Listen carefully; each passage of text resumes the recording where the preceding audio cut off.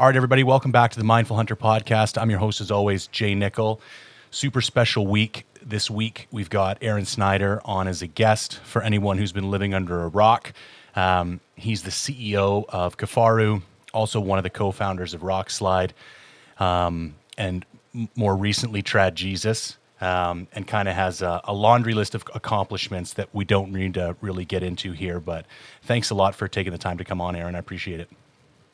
Oh yeah, no problem. It worked good. I almost actually, I told my wife, there's how good my memory is, 20 minutes ago, I got a podcast at 4, and then like 3 minutes ago, I was like, hey honey, do you want me to build your arrows? And she's like, a podcast. I was like, oh yeah. I got a lot of irons in the fire, but I'm glad I could hop on. It's kind of a slow day today. So. Well, and I think one of the irons in the fire, before we actually get into anything, because I don't want to forget to bring this up, being a Canadian, there's some pretty huge Canadian Kifaru news. And Omer's such a rad guy. I don't think I'd be doing him justice if I didn't bring this up on the podcast. So do you want to share kind of for us Canadians what kind of launched this week? Yeah. So Omer, who owns Aroma Foods and also Precision Optics in Quesnel, he's been a friend of mine for many years. He's our retailer for Kifaru International in Canada. That got kicked off. Yeah, about a week ago or this week, we did a podcast with him a few days ago, maybe last week.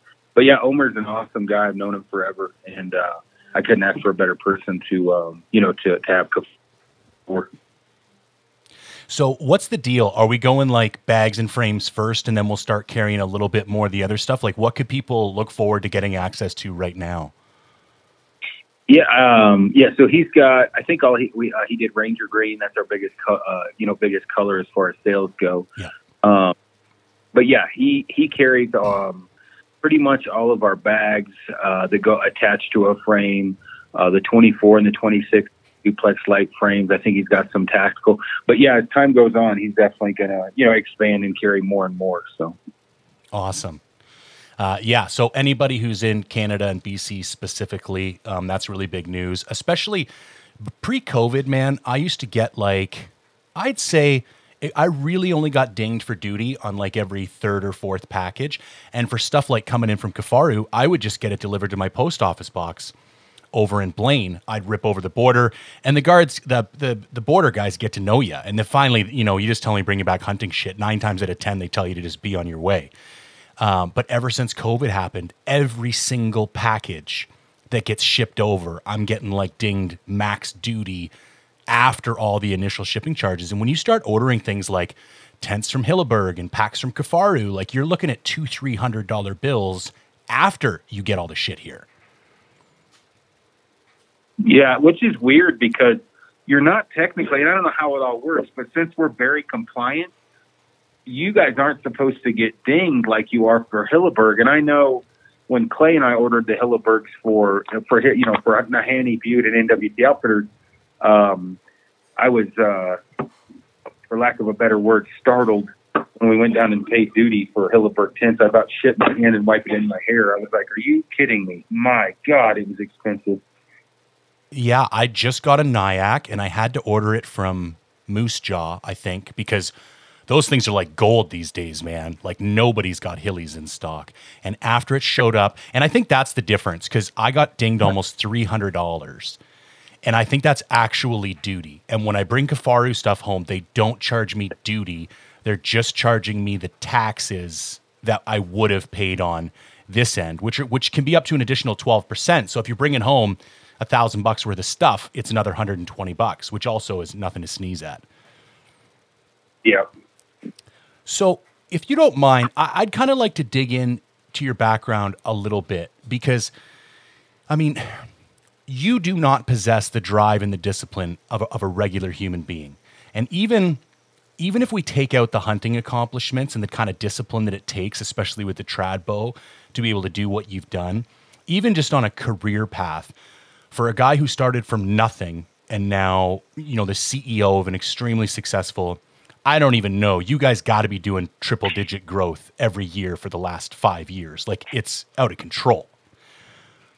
Do you know where that came from? Like, can you look back and see, like, when that started to develop for you and you had that ability to like pick a goal and stay committed to it where, most other people don't?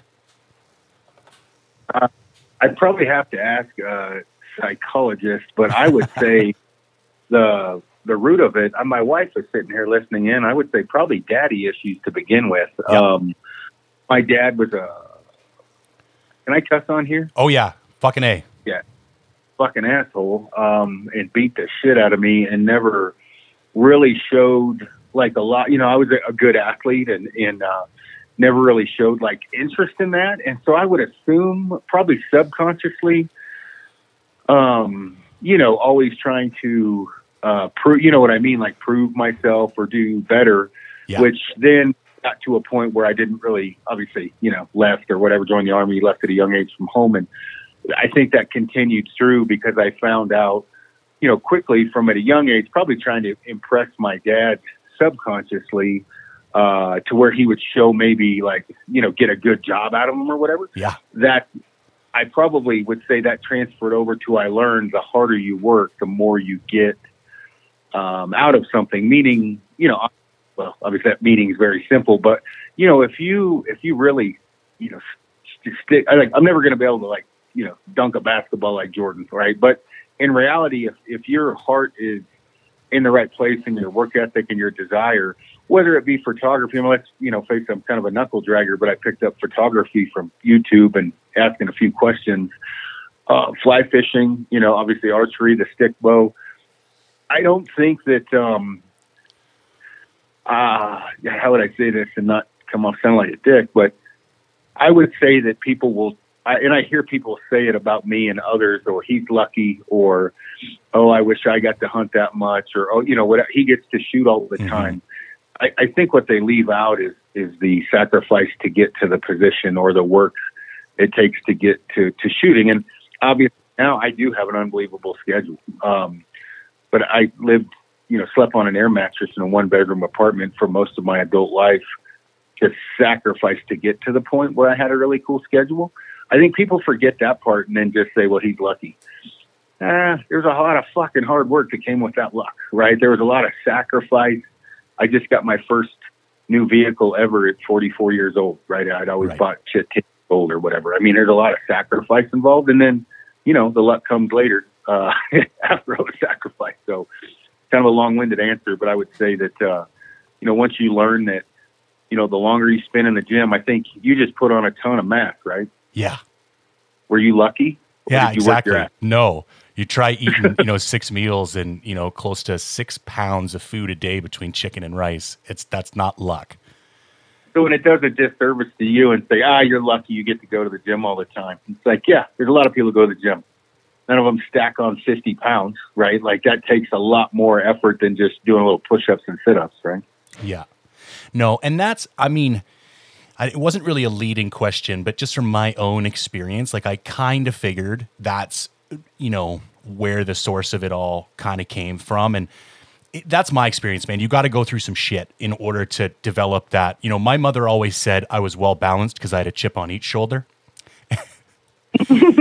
Yeah. And it was like, so I can really relate to that. Now, in follow up to that, and then I'll give some context for this. Do you think, and when I say kid, I'm talking like 10 or 12 years old, would you describe yourself as a confident child or not so much?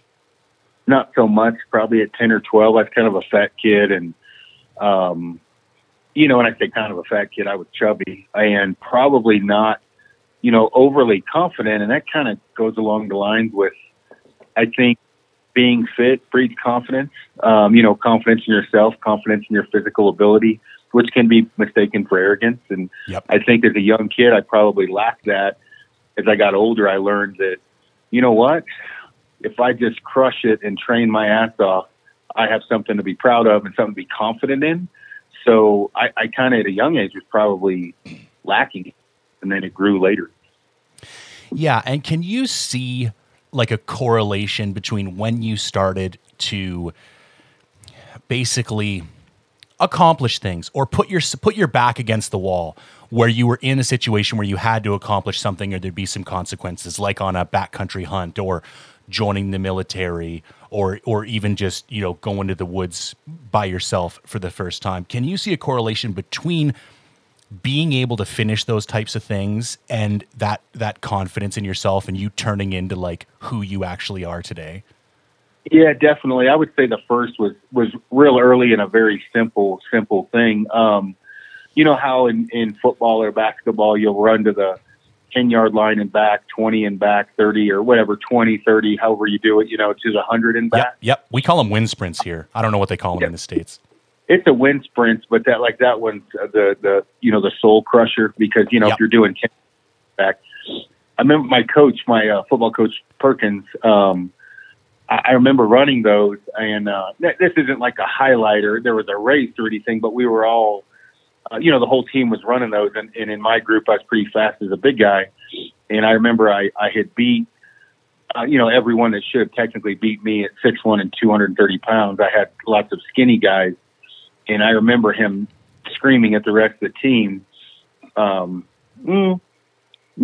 biggest guy on the team or one of the biggest guys, and screaming and yelling basically like it takes, heart or determination, which at that time I just didn't want to get fucking yelled at anymore, right? Yeah. So I'm like, I die. And then he would always say, we'll pop a couple pills in you. If you die, you'll be fine. Just give it all you got. And that really started to hit home for me of, okay, I'm not going to die. It is just pain. And not to make this a fucking Nike sales pitch or Reebok or some gay shit like that, but you're not going to die running probably, right? Like yes. There's a better chance of getting So if you are climbing a mountain, what is the very worst happens? You're going to maybe get some blisters, right? You're going to be winded, but for fuck's sake, we've chosen to be out there. I chose to play football. I chose to join the Army. And if you look at it as, it's just exercise, pain goes away. And it's very easy to read that on a magazine. Or a poster. It's very difficult to get a mindset of, we got 18 miles to go, but fuck it, we're not going to die. That's kind of the mentality my football coach gave me of, look, you do all you can. Give it all you've got. You're going to end up on top one way or another. It may take longer, you may have to work harder, but if you give everything you have, you're going to be okay. And you're not going to die. You're not going to get anything negative out of it, other than maybe, a few bumps and bruises. But, and then that transferred obviously through, I was in the Army for a while, and obviously you learn that same thing real quick. And then on backpack hunts, I think what I learned most was, that the skill set, not just the desire, right? The desire's there, but also bringing alongside your skill set with fieldcraft there's a point within reason, no matter what happens, there's no distance too far, no mountain too high, no conditions that you can't, pull yourself through with your own physical ability and knowledge, that should scare you. No matter how heavy the pack load, take your time, you'll be fine within reason. No matter how bad the weather, use common sense and your fieldcraft or whatever you want, survival skills and your gear you have. And again, if you're worried about going on a mule deer stalk because it might blow out, you walked over there for no reason, you probably shouldn't be hunting high country mule deer. So those kind of things, getting that mentality of, yep, I might be a fat fucker. I'm just going to keep working at it. And eventually I'm going to be fit. Yep, that might be a long ways, but I'm going to get some exercise out of it. And tonight I'm going to sleep better. Like keeping that positive attitude and that drive. It took me a while, but once I got that mental mindset, it was a real big game changer. And, it started when I was young, and I'm still developing it today. Yeah, this really lands for me as well. I think there's these magical moments, and I always describe it like this, like self-confidence or self-esteem comes from accomplishing things that we thought we were incapable of because choice is removed. And I like backpack hunting because it's a great example. I used to compete in jiu-jitsu, other things where you're forced into situations where choice is removed. Like football doing wind sprints. Everybody's looking at you. You can't fail. You're pretty sure you're going to fail, but fuck it, you're going to keep doing it anyways. And you have this like imaginary ceiling of limitations. Like, this is what I think I'm capable of. And then once you blow through that a couple of times, like it only takes 2 or 3 times, and then you kind of clue in, that like that whole limit thing is just in my head. And that no matter how far the walk is, like you say, as long as you just take it one step at a time, no matter how heavy the pack is, like I will get to the end because I've always got to the end before. So it seems highly unlikely that I'm not going to get to the end this time. Yeah, I agree. And, I definitely get at times, which rightfully so, probably accused of being a bit of a dick. And, people that know me are like, the only people that say that are people that don't know you, because I'm a very giving person. And I think where that comes from is stories of, let's say if you and I went hunting together, and Clay Lancaster, you've had him on the podcast, He is the exact way as I am. Somebody's hunched over and whining. It's like, dude, rub some fucking dirt in your crotch and get the fuck up. This isn't the end of the world. Yep. Out of my mouth, right? But that's the truth, right? I mean, it's like, hey, you can sit there and piss and moan and whine and pity, or you can get up, go build a fire, eat some food, and enjoy the fact you're in the outdoors and you're not fucking dead. And I definitely am blunt like that at times. And I've had guys call me Blake Hunter, super good friend. Dude, I wounded a buck. I'm going back to the compound. And I'm like, bro, what the fuck is wrong with you, man? Like, toughen the fuck up. Buck up, eyes forward, walk straight, you'll be fine. And he needed to hear that. But it's hard for people, and, probably because I've had a lot of people around me treat me that way that I wanted and needed. And I've kind of transferred that. And I don't mean to be an ass, but it's like, okay, somebody comes in and, there was 14 hunters in your area. We all complain about that. And it's like, yep, I get it. Well, I came out early. It's like, you did what? There's just too many people. I'm like, you came home? Like, Jesus Christ almighty, there's fucking 17 wildernesses in Colorado or whatever. Like, there's other places to go. You can hike farther. You can outlast them. It doesn't always pan out, but it's certainly better than being at fucking work. Yep. And I think people have that mentality. And I get it. And I definitely get accused of being, overly confident or arrogant. But I think most of it is like, hey, if I keep this attitude of, the never say die kind of stay after it attitude, it'll generally pan out in the long run if you put your mind to it. Yeah, I couldn't agree more. And I got some questions on this a little bit later on, but I think the mental game, like everybody focuses on the physical game because I think it's fun and it's rewarding. Like you work out, you get fit, you feel good about yourself. But I think that mental game, that no quit is not only is it more important, it's harder to work on. I think it plays a larger role in success, both professionally and out in the field. And I think everybody gets focused on the whole fitness thing because it gets likes on Instagram and it's sexy and it's, it's more attractive. But like, in my opinion, the real secret is that mental game. Like, how are you going to conquer your own mind? Because that's the thing that's going to fuck you in the end. Like, everybody wants to know what boots to take, what tent to take. And it's like, you can get away with some pretty cheap boots in a tent in pretty rough circumstances if you have to. But it's your head fucking you over that's going to convince you to go home before you really need to go home. That's what's really going to take 95% of people out of the game. Yeah, I would agree. And I explain this when I do seminars. The gear doesn't put the animal down or keep you on the mountain. It just keeps you more comfortable while you're there. Yeah, for sure. So if you can handle a little bit of pain, which is why you're poor when you're young, usually. Right. You can take pain when you're young. When you get older, you don't want to go through that shit as much. So you hopefully made some more money and have nicer gear. Yeah. But you can do some amazing things with lesser gear, and as time goes along, you bridge up and get better gear and it just makes it more comfortable. But I think that, what you said is 100% true. Fitness is great. You always want to stay fit, and great gear is great. Get the best gear that you can get, but mental toughness and common sense, field craft, what's between your head is really going to, carry you through the day, not what's in your pack. 100%. So I've heard the stories, working construction, doing glass, living on the air mattress, hunting as many days a year as you possibly could, taking Kaylee out with you when you had her because it was just how it was done. What I'm curious about, like from the beginning, did you have like a long-term game? Did you like, I'm going to make a space for myself in this industry? Or was it just, was it a little bit more organic? You just knew that's what you liked doing, and opportunities just kind of arose because you kept putting yourself in the right place at the right time. Definitely the latter. It was definitely the all I knew is I wanted to hunt and live in the woods. Like when I say live in the woods, I wanted to be in the wilderness as much as I possibly could. And on Black Rifle Coffee podcast, he asked me the same thing. And I was like, you know what? All I wanted to do, my only goal was to hunt as much and hike and fish as much as was humanly possible and financially possible. And everything else just was an ancillary benefit. Like I had no plan of, in fact, my wife laughed when we first met in 2007 to when we got back together in 2016. She was literally like, who the fuck are you? Yeah. Because I didn't have a computer or an email. I had a flip phone. I was introverted to, we're walking around in Walmart and people are wanting to shake my hand and take a selfie. And, right. Or I'm wired in all the time answering questions.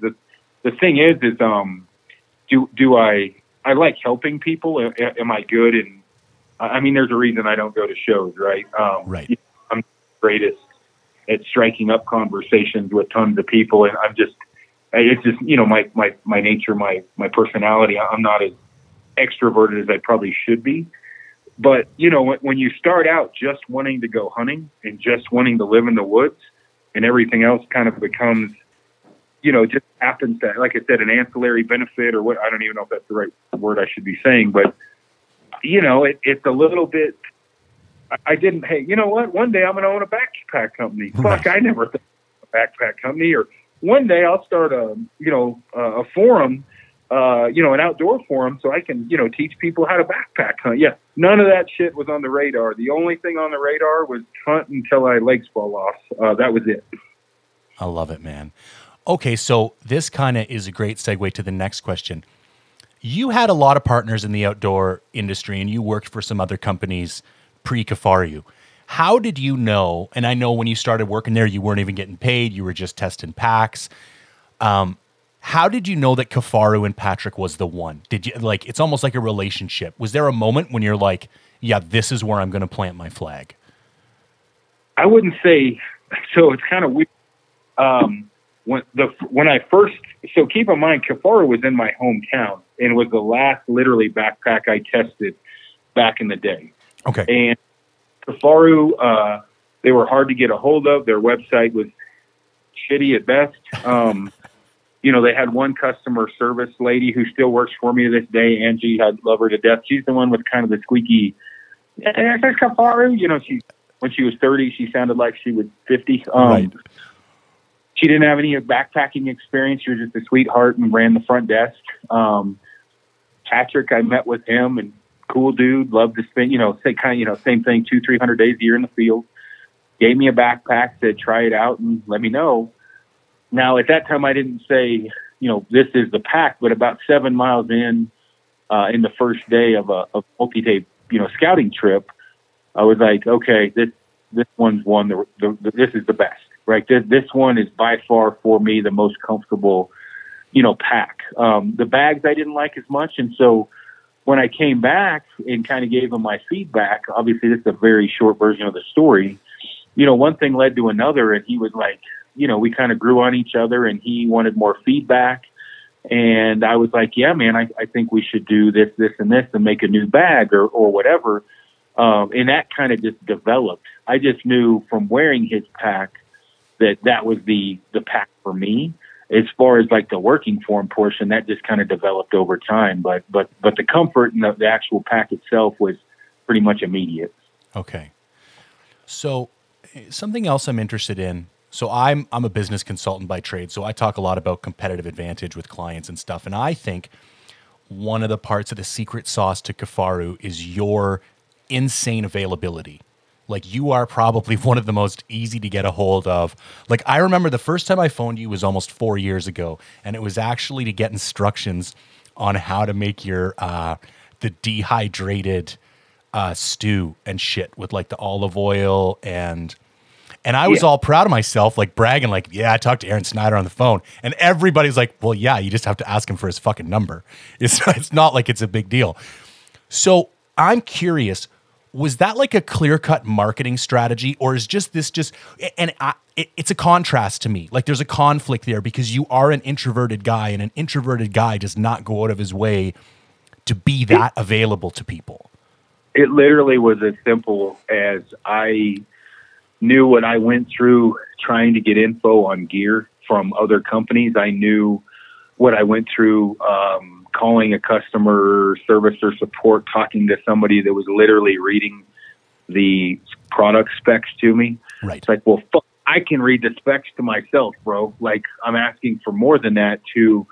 When I started doing that, I wanted people to be able to have a person they could get a hold of with some field experience and some knowledge to shorten their learning curve. And then it just kind of sprouted from there. I mean, to this day, obviously I give my number out to people I don't know who they are, to help them out, and not just with Kifaru, with anything. And, there are times where a guy on the 17th phone call that's running a competitor's pack that's never even tried out.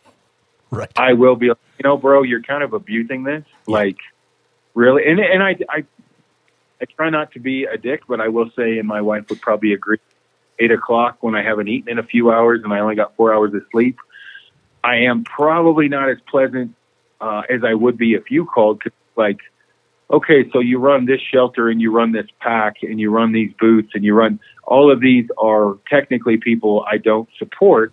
And you have no problem calling me at 8:30 at night on a fucking Saturday, asking me what cookware to get for your backpack hunt. It's like, dude, yeah, this is going to probably have to stop. You are pushing my niceness, like, good Lord. Is there, obviously, I don't mind helping anyone, whether they, wear our packs or not, to a point. But there's a certain point. It's like, you know what? Why don't you call the owner of the pack company you're wearing and see if he'll answer the phone on a Saturday at 9:00? Because I certainly will, and you haven't done fucking shit for me. And again, that's after a certain period of time. But for the most part, I mean, I answer questions from headlamps all the way down to insoles, footwear, pants. I mean, it doesn't matter. I try to help as many people as I can. And I think that's just from maybe figuring all this out on my own and not having as much help as I wish that maybe I would have had or could have had. I mean, dude, it is a textbook. Deliver value first, capture value second. Like when I look at Kifaru, between the Kifaru cast, between the Q&As on your Instagram, between your availability phone, it's like the first intent is not how do we get as much money or sell as much product as possible. The intent is how do we help people as much as possible? And through that, people just happen to want to buy our shit.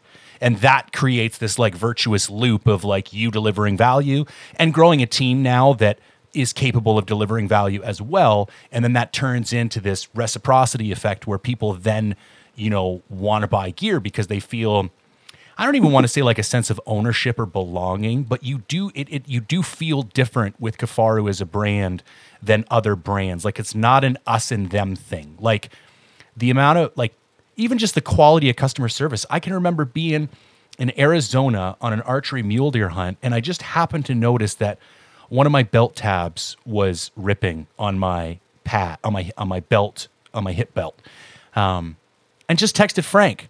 I'm like, hey man, I don't know if this is covered by warranty or anything. Should I fix this? What should I do? And like 20 minutes later, I think I had a shipping label, and it was like no questions asked. It was just, yeah, we'll just send you a new belt. Don't even worry about it.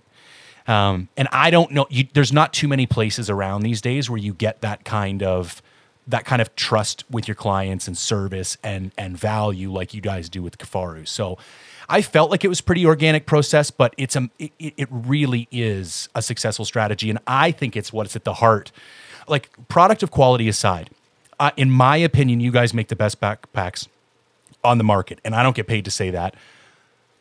And I think you would still be successful, but I don't think you'd be nearly as successful if it wasn't for the rest of that kind of interaction and engagement. No, I agree, and it's something I've definitely tried to instill on the. Obviously, Frank and I are tied at the hip, so he knows the deal. But every now and then, I will, whether it's a warranty issue. I mean, we're not going to get bent over. We're going to do what is right and fair to the customer. Meaning, if you send a pack back that's 16 years old with 14 holes in it that you bought on Craigslist, we're going to help you out, but probably not that.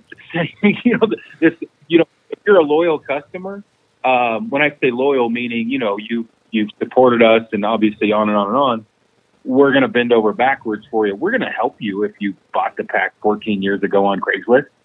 But I think what people have to understand is we look at it as a family, and we want you to be part of the family, and we are going to do everything, for you if you are part of that family. Buying something 70% off on Craigslist and then trying to, bully me into giving you a free pack because you, whatever, wore a hole in it in 14 years. That's not being a family member. That's taking advantage of good people. But if you've bought 2 or 3 packs from us, and we've had a guy, this just happened. A guy was riding his dirt bike. One of the straps got caught off. He didn't buckle his pack up, and one of the straps caught in the spokes, and it ripped the whole back panel off the pack. Shit. Totally not our fault. Totally his fault. The dude's been cool as hell. That was his 3rd pack. I said, hey, man, we got a factory second. I'll give to you. And he was like, oh, like a cosmetic blemish? I said, yeah, man, it's fully functional. I said, just one of the tab loops is crooked.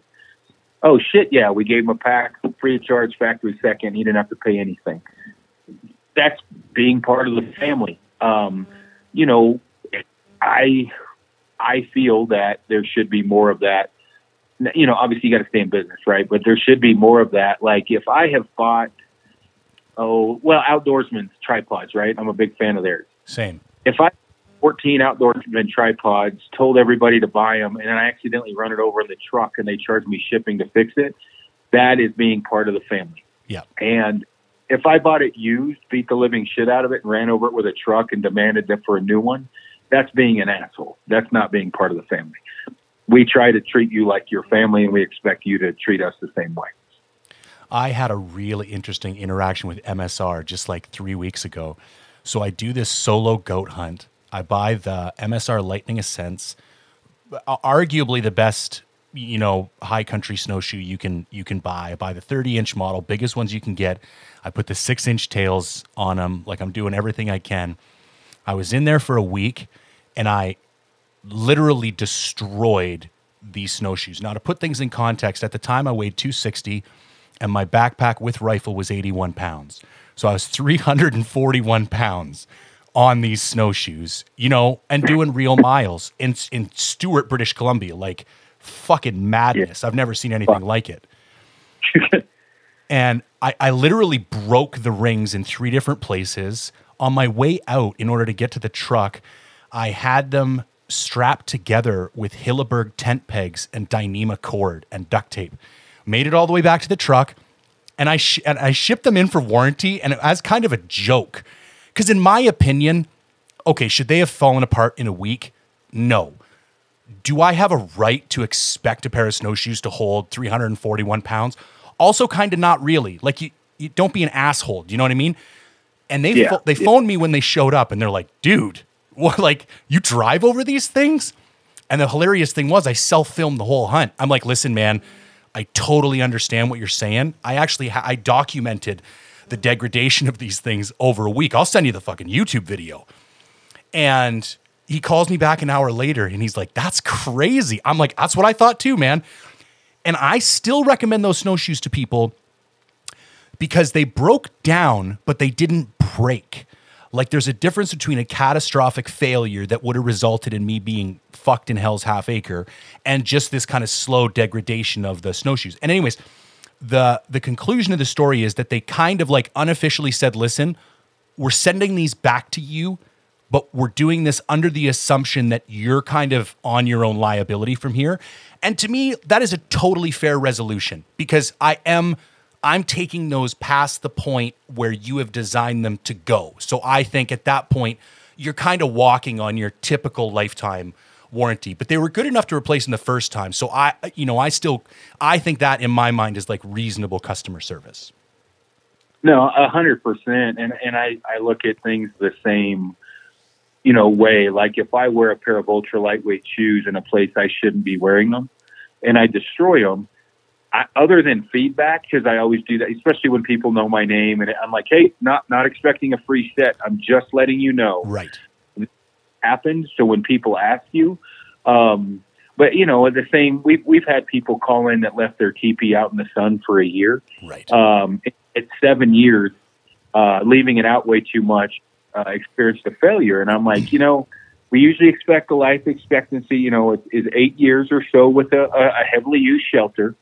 And immediately they're like, this is fucking bullshit. Whatever. And I'm like, well, it's very clear. You don't leave shelters in the sun. The UV rays break them down. Yeah. But I will give you 40% off for a new shelter. And they're like, literally, I will blast you on the internet. And I'm like, as long as you tell the full story, I welcome you to. Yeah. Like, I'm like, do you really think if you get on and say you've had a shelter for 7 years and 2 months, for 2 of those years you left it in the sun the entire year, and that I offered you 40% off a brand new shelter, that I'm going to lose? Like, yeah, dude, that's pretty fucking solid customer service. If I drove a truck for 7 years and said, hey, the engine blew, and they're like, you have a brand new one for 40% off. Yeah, I'll take that deal. Yeah, sounds good. Yeah, I like that. And that's, again, family, right? We don't want to take advantage of anyone. We're going to do what we feel is best, and we hope that people would do that to us as well. For the most part, we only get 4 assholes a year, almost guaranteed, and 4,000 to 6,000 studs. Amazing people. But, occasionally we do get a bad one, right? Like, that's, for example, straps 400 pounds to the pack, rolls it down a cliff, throws it down, and then says, I can't believe this just didn't hold up. Yeah. Like, well, I can, fucker, it's not a 20-pound day pack, right, or a backpack, right? We try to stay lightweight and durable, but if you want one that can do that, we can make you one, but it'll weigh about 20 pounds. Yeah. And so, again, family, right? Like, you try to work with everyone, and I think we do. I hope we set the standard for the outdoor industry for that. I think it's commonly, like, you're never going to please everyone, and nor do I think you should try, but I think it's commonly viewed. So moving forward, I'm kind of interested both in your own goals, like what's the next 5 years look like for you, what's on the horizon, and then Kifaru as well. Where would you like to see that moving, in the next 5 to 10? Well, in Kifaru, we're expanding already. We're moving into a much larger, building. We're looking at our own clothing line. We're looking at starting a Kifaru trading post, so like selling MSR reactors, snowshoes, tripods, optics, things like that. Yep. And we're going to do these things. The clothing company, we're working on that now just to see, when I say working on that now, I don't really have time to mess with that, but my partner, we're looking into it to seeing if we can do it or not, and can it be done in the U.S., those type of things. Expanding obviously and making more shelters. Like our shelter line has kind of stuck for the last few years. So new shelters, new stoves, and trying to do it where we're not drinking through a fire hose all the time. So, implementing those things when they're applicable and not rushing anything, making sure everything has been tested thoroughly. As far as myself, I plan on kind of doing what I'm doing for the next, 4, 6, 8 years. And then I think people will be surprised one day they'll wake up and I'll have no social media. Kaiser Soze that shit. What's that? Kaiser Soze that shit. Yeah.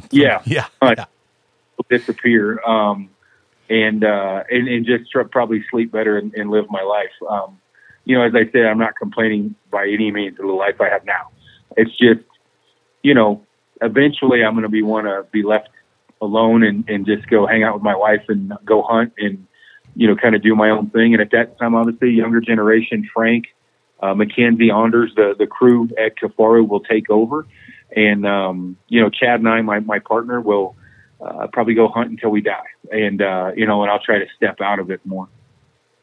Yeah, nothing wrong with that, man. Okay, we're going to get into some gear stuff because if I had you on my podcast and I didn't nerd out a little bit, my DMs would be filled with hate mail for the next 2 weeks, if that's cool with you.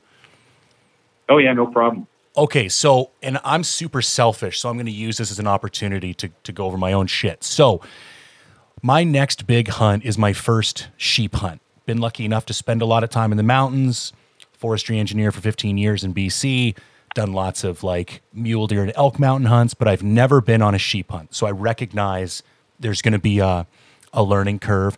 It is like your stereotypical BC sheep hunt. Fly in, 12 days in. So we'll have a travel day on either side and be in the mountains for 12 days going with two other dudes, Northern Rockies, just to give you some context for some of the questions I'm about to ask. Right. Okay, so as of right now, my entire kit, this would be no water, but this is everything. Food, rifle, clothes, except for what's on my back, is coming in at 78 pounds. Now, I do film as well, and that also includes the weight of the pack. So theoretically, I could just go in with that. I would live. But I thought what would be helpful is I kind of have a couple of pieces that I'm considering taking out, and I thought maybe we could like walk through those and just get your opinion on those. Oh yeah, for sure. How many days again did you say? 12 days. Yeah, and that's with food? Correct. Yeah, you're not going to get that fucker much lighter. But yeah, go ahead. Yeah, that's what, even if like you'll see once we go through the list, it's like maybe 3 or 4 pounds. But yeah, I got 25 pounds of food and 10 pounds of camera gear. So that's 35 pounds. So it's like, that's probably about as good. Now, Believe one me, thing, and sorry, go ahead. No, we're dealing with the same problem. Frank and I are faced with we're looking at this pack and camera gear and food. And it's like, well, fuck. Yeah. This is going to suck. Yeah, go ahead. There's no good answer. Okay, so right now I run the Kifaru Fulcrum. Oh, and here's an interesting, I have a little bit of a bone to pick with you. So in my opinion, the Fulcrum is the best bag you sell because of how perfectly it packs down to day bag out of the wing pockets. But every time somebody asks for a recommendation on a Q&A, you recommend either the Hoodlum or the 44 mag for similar types of circumstances. So I'm guessing the Fulcrum isn't one of your favorite bags, and I've always meant to ask you, what is it about that bag that just doesn't do it for you? It's really strappy and convoluted. Fair. It's the big, and that's really the big one. And here's the thing with the Fulcrum. I made the video way too cool is one of them. I made it simpler than it probably is, meaning, there's a lot of straps. Now, yeah. I will say the people who run the Fulcrum and like it, much like yourself, would never run a different pack. No. Me personally, I ran it, for the first year, obviously ran it through testing, used it up in the NWT, all that. It's a great pack. It's just a pack that a lot of people don't need. I will buy that. And it's a pack. It is not a novice pack. Like, you need to know what you're doing, because you could strap that thing down. Like, if you're using the wing pocket compression straps to compress your main bag instead of the other like, there's a lot of mistakes you could make with that bag if you didn't know what you were doing. So I can see, especially when it's just like a generic Q&A, that probably is not a great go-to bag. But for the more advanced guys, I really do love it. Like, that ability, I've even gone on and thought about buying a secondary day bag, and I spent 20 minutes looking at them all, and I'm like, I just can't make the argument to do it. Because when you collapse that internal chamber and strap the wing pockets down tight, it's just perfect, man. I fit my Outdoorsman's compact medium, fits in the wings pocket. My Harpy fits in the wings pocket. Like, everything I need. It's just like, it just works for me. Like, it's a perfect bag. But okay, on to the question. I run the Fulcrum with the tactical frame. Bought the tactical frame 4 years ago. We texted a little bit about this, but I'm kind of asking more for people listening. I would get the duplex light. You drop weight right. Okay, so that okay, you jumped right ahead. Like, I feel like your duplex has really come a long way. I think when I bought the tactical 4 years ago, I feel like there was a pretty strong argument for it back then. I think for the vast majority of people, even when people ask me now and they know I have the tactical, I tell them to run the duplex, and I could shave almost a straight pound right there. Yeah. Oh yeah. And I agree 100%. That frame I worked on since 2014, the duplex light, I kind of got overruled initially, which long story. when we came out with the hunting frame to not run our current duplex light. And now, other than actually when we first ran carbon arrows across the top, and I bet we had probably 20 of those come back where that carbon arrow broke. And so what we did is put a polymer cross member in there that's the same as like the Glock uses, the synthetic. I'm not a gun guy, whatever the hell it is. So it's indestructible. Literally, you can hit it with hammers. Right. We did upgrade that. That was one thing we changed. But now, I'm packing like serious pack outs, probably 20 a year, maybe 30. Half-ass pack outs where it's like a sheep that I pack a mile out, down in Texas or something, quite a bit more than that. It's just, it breathes better. It's more comfortable. It's lighter weight. I feel it carries heavy weight better, and you get to save, a pound, depending upon what options you have, you're going to save a minimum of a pound, maybe a little bit more than that. Right. Okay. So put that on my list. I need to order a duplex light. Next is a clothing question. So upper body, I'm going to be running the Sitka Core lightweight and then the Sitka Core heavyweight. And then packed, I'm going to have the Kelvin Active Jacket, a Stone Glacier Puffy, and the Sitka Dew Point Jacket. Do you think the Kelvin Active Jacket is a little bit overkill if I already have that Stone Glacier Puffy? Or do you think 2 insulation layers, and this is northern BC in August, we could see snow. It's not out of the norm. I think you would actually be fine with either one. Okay.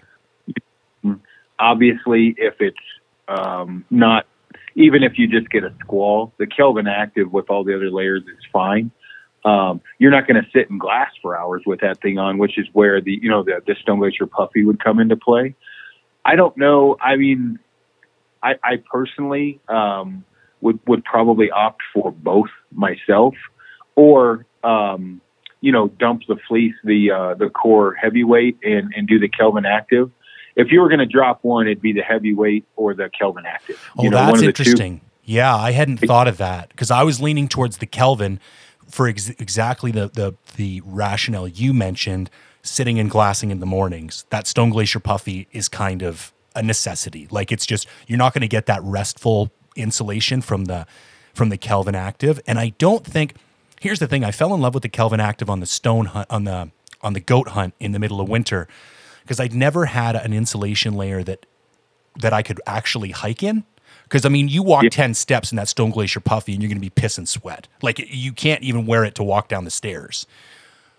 But the Active Jacket, you can hike in that, and it'll even get a little bit damp, but it evacuates moisture extremely well, and it's still the insulation qualities are still very impressive, even when the thing is soaking wet, which you can't say about the Stone Glacier Puffy. Like, if that thing gets wet, it's dead. Yeah. Yeah. So, I mean, the one thing, you can wear that Kelvin Active as almost the grid fleece layer. Yeah. In purpose. So, depending, obviously, like, different situations I will have kind of the same ideal you have. Obviously, I'm not running a Stone Glacier Puffy, but I will do kind of the same thing where I will have that lightweight for when it's warm. The lightweight, I guess that would be the core lightweight hoodie with the mask. And I'll put the Kelvin Active over that if it's cold, but I'm, moving, right? Yes. And then when I stop, I'll throw my other puffy on. And if it's really cold, I put the rain jacket on to block the wind. So it'd be really more of a choice of the Kelvin Active in the fleece to me than, the standard puffy and the Kelvin. Yeah, that's interesting. I like that. And it's not like it really matters, but the core heavyweight is actually minorly heavier than the Kelvin Active. Like, it's an extra ounce or something. That doesn't really make a big deal, but okay, that's definitely something. I think too, I'm going to try on those different kind of layering systems and go for a bit of a hike and see how they do. But I think where I'm leaning right now is leave the core heavyweight hoodie at home and go core lightweight hoodie, Kelvin Active Jacket, puffy jacket, Dew Point jacket for up top. Yeah. Yep. I like that. Oh, okay. So I have traditionally been an Alaska Guide Creations bino harness guy. I really like, I forget what they call it. I think it's the Kodiak Cub with the max pocket, that little pocket that goes underneath, and it's got the two little pockets on the side and the rangefinder pocket in front. And I just picked up the NL 12 by 42s, and I'm thinking it's probably going to be a bit of a tight fit. What would you lean towards for bino harness for a pair of 12s like the NL Pures? So I run my NL Pure 12s in a medium marsupial gear, Okay. and then I run both rangefinder pocket on the right side and then the little gear pocket on the left. And I you know, to me, either of those systems are nice, right? Both of them make great systems. I like the marsupial gear a little bit better. The magnet on it, I don't like as much because I nav so much. You know, I got to hold my arm way out when I'm running my compass. But Yep. I say the larger, which I can't even remember all the damn names of the Alaskan Guide Creations, but I would say the medium marsupial gear would be one, especially because I like the way that kit works with the rangefinder and the little cubby pouch on the left. Yep. And then I would say the Alaskan Guide would be one of my next choices. Okay. I was leaning towards marsupial. And to be honest, I love my AGC bag, but sometimes I just like to try new shit just to try new shit. And people are asking me often about different bino harnesses. So it's kind of funny because that was the one I was leaning to. Okay, last sheep gear question. So we're all going to be running individual tents. So 3 dudes, 3 tents. I'm bringing a Nyack. I'm not too sure what the other guys are bringing. I think one guy's got a Nalo. Anyways, we're going back and forth on a secondary tarp. Right now, I've got like a little one-person, they call it the Hexamid pocket tarp from Z-Packs. It's like a little Dyneema solo tarp, but we're considering bringing something that we could fit 3 dudes under. You know, you're not going to spike camp 3 dudes, but let's say we wanted a glass and it starts raining. Do you think the sheep tarp would be a good option for that kind of, like, you could let one guy spike camp in it, it's got pretty minimal weight, and you could carry it with the 3 of you just to use as like a glassing shelter either for the sun or the rain? Or is there another piece that you would recommend for that kind of secondary shelter purpose?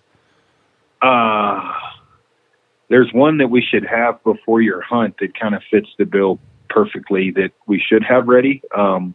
I probably should not be talking about that on the podcast. It's 10 foot by 10 foot squared and it weighs 7 ounces. What the So that one would be the one I'd probably suggest. The sheep tarp is kind of a 1 to 2 man deal. Okay. Glassing with under that, especially if you're getting a side wind, someone's getting wet. It's doable, but it's certainly not the best for 3 guys. Okay. Hold off a bit until we get the one I was telling you about. Okay, done. Okay, I'm just going over the rest of my questions. I want to be cognizant of your time. I got a handful of quickies from the Q&A I threw up on Instagram. You got a few more minutes to just do a quick fire Yep. Q&A. Okay, how's the Zoleo working out? So far, so good. I mean, I would say that there's actually funny, the argument, there was one guy that posted, hey, it's actually between $12 and $60 for the unlimited InReach plan. And I actually called InReach and I think it's up to $80 for unlimited. Yeah, man. So when crazy. I posted my applicable use, not turning it off and on each, I run it all year unlimited because I use it so much. Yep. So unlimited for the Zoleo is $50. And there's for the Freedom Unlimited plan or whatever for InReach, it's somewhere mysteriously between 70 and 89. Well, whatever that is, I have no fucking idea exactly, but it's more than the Zoleo. I don't want to argue about it because there's multiple different pricing. It's hard to find out exactly, but I do know what they told me when I called in, which is working closer to 80. So that's nice. I'm comparing this to the InReach Mini, because the InReach and Explorer has mapping and shit and everything else, right? Yeah. So I think that the wheelhouse for this is if you already use base maps or Onyx, or you navigate off a map and like a 701 or a Garmin Phoenix or Instinct or whatever, carrying that InReach Explorer is kind of like triple tapping. Like you've got multiple navigation devices and it's pretty heavy. So if you're going to nav with your phone or manually land nav, you need it just for the communication. And especially if you're on a budget, that Zoleo is pretty badass. Like, I get where people came from with firing back a few different things of, you can't use you can't, there's no map on it. And my thing is, so you don't own base map or on X? Mm-hmm. Oh, no, I'm like, well, you got 4 eyes because you only look at it with 2 of them, right? You only got one, you only need one, especially if you're running like a 701 or a standard GPS watch. So great so far. I got no complaints. Okay, that was kind of just going off the specs. I'd kind of come to the exact same conclusion that that secondary mapping backup is really the only factor in favor of the InReach. And I am an InReach guy. I like it, and because I already own one, I'm not going to go drop another $400 or whatever the actual cost would be. But for dudes in the market, I think that's a great secondary option if you don't need that backup.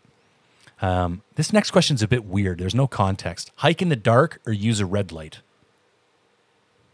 Hike in the dark or what? Use the red light. So I use the red or what? Now, depending upon where I'm at, I'll just turn the white lens on and actually be able to see everything I want to. When you're elk, especially, high country mule deer is a little different because you're glassing them a long ways away. But if you're hiking in sheep country, I always have the red lens on, unless the illumination is just like 20% or something like ridiculous, right? Right. I'm a huge red lens fan. It helps, a little bit. Whenever I can turn it off, I do. But if I'm in just pitch ass dark going through a boulder field or, the potential of getting, adverse terrain, but adverse terrain in sheep country where I'm just trying to get up to a glassing point, before sunup. And I just can't see. I always use the red lens, and that's for every animal. I don't give a shit, whitetail, whatever. If it makes sense to use it, why would someone want to injure themselves without the light, or turn the white light on and blow shit out of the basin or whatever? So I run the red lens whenever is applicable. All right, makes sense. Any new bags being released soon? We've got one. I don't know, when are you posting this? You'll probably be up next week. You'll be up in a week from tomorrow. So we have one that's called, Frank named it a Nargali, which is like a lightweight, it's a simplified muskeg, except it has a water bottle, like stretchy nylon water bottle pouches on the left and right side. It's kind of a mixture of a pack we used to make called the Argali. Yeah, and the muskeg. It's made out of X-Pack. Okay. It's a hunting pack. We also potentially have made a Nomad Fulcrum Striker combo. So it's got the wings of like the Nomad or the Fulcrum with the shelf like a Striker. We probably will not be able to keep those in stock. I think those will be ready in 4 weeks. Those are the two, big ones. Okay. I'm really interested in that second one. After a bear is shot, how soon will another bear be in the same spot? Yeah, I hate to answer that one. As many bears as I've killed, I'm not probably the bear expert. Fairly quickly from what I've seen, meaning a dominant bear, obviously not, there's always other little piddly bears roaming around depending, but if it's a dominant bear, especially if they're feeding on berries and shit, quickly. You know what I mean? Like, I've seen it to where literally we've dropped a bear in a especially like towards the rut. We've dropped a bear in the rut, or getting close to rut, and the next day, there was a bear in there chasing sows. There was another pretty dominant bear. The thing with bears is weird is they can smell whatever it is 8 miles, and so they smell a sow and they're not smelling a male. They're coming. Right. I mean, they're coming. So depending on the situation, I'd say quick, but there's definitely better people to ask than me. Okay. What's your favorite species specifically in British Columbia to hunt? In British Columbia, mountain goat. It's a good choice. Favorite wild game meat? Moose and bison, actually. And if I had to pick between those two, it'd be a tough one. Yeah, good. Also good choice. This guy asks, what's it like to kill a giant whilst in the throes of a streptosyphilitis infection? Oh, he screwed that up. It's streptococcus. Okay. That's Frank, not me. I think Frank came up with streptococcus, or I might have, but did I lose you? Yeah, I think you're back now. There we are. Yeah. Yep. Sorry. I was saying, I think Frank came up with the streptococcus thing. That was pretty gnarly, man. Your hand and all that on that. It was funny. So I used to do layout on Haida Gwaii, which most people call the Queen Charlotte Islands. It's kind of like bordering on Alaska from the Pacific Northwest coast. And one day, we're walking through the forest. I'm doing my job, and I go and take a piss. And fuck, this is an embarrassing story. Literally 10 minutes later, my crotch just lights on fire. From hogweed? It was hogweed or there might have been another name for it. I can't remember what I'd have to look it up. But it was almost, and dude, I don't want to get too graphic on the podcast, but I guess I shook it a little too vigorously and my fingers got a little handsy. By that night, I'm talking everything. I'm talking scro, everything is blisters, and I couldn't even get off the couch for a day and a half because any type of thigh movement was unbearable. And all I could do would keep it soaked in this medicated salve.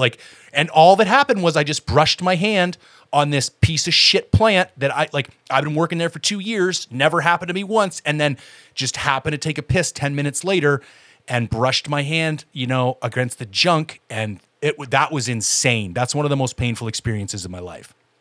I got lucky on that one. I just had it on my hand, but same thing. It was hogweed. There's a different name for it here, but yeah, I went through it for the 12, 14 days we were back there. My hands just swelled up and got these huge blisters on them, but yeah, it's amazing. And it's a plant that it's not something that sticks out. No, it just looks like a grassy weed. You wouldn't even really think much of it. Yeah. With, leaves of 3, let it be with poison ivy or whatever. Yeah. There's no, stay away from it. It just looks like a weed, but yeah, I got the same shit. Luckily I didn't get it on my junk though. Dude, brutal. Never again. All right. Last question, man. What's the rest of the year looking like for you? Obviously, I'm sure some hunts are kind of up in the air with the border still being the way the border is, but what do you got on the books? So, spring black bear in Idaho, then caribou in Alaska, mule deer in Colorado, elk in Colorado. Some of this is if we draw tags or not. Yeah. And then Alberta, mule deer, Colorado. I got 2. Should have 2 Colorado mule deer tags. Antelope in Colorado. I'm gonna probably go kill another buffalo, which isn't much of a hunt. Mountain goat in Alaska, and then whitetail in Oklahoma and Texas, and then I'm forgetting some shit in the middle of all that, man. And then I'll guide for Scotty for mule deer and for Aoudad, down in Texas. So I'm sure I'll kill some hogs and Aoudad or mule deer down in Texas, but down south in southern Texas. But that's the bulk of it. I think I'm going to have 50 to 70 depredation doe tags to help fill on one of the properties I have permission on. So that'll be fun in Oklahoma. But yeah, that's kind of the general plan. Although I think I'm probably forgetting 4 or 5 hunts on there, but pretty busy. Yeah, man, that's a good year. All right, Aron, I want to thank you for your time, man. I greatly appreciate it. And I appreciate everything you do for the community and keep making badass gear. And yeah, man, I really appreciate you taking the time to come on today. No problem at all, man. Thanks for having me on, and I'll keep in touch. But yeah, good luck with the season. Will do. All right. Cheers, man.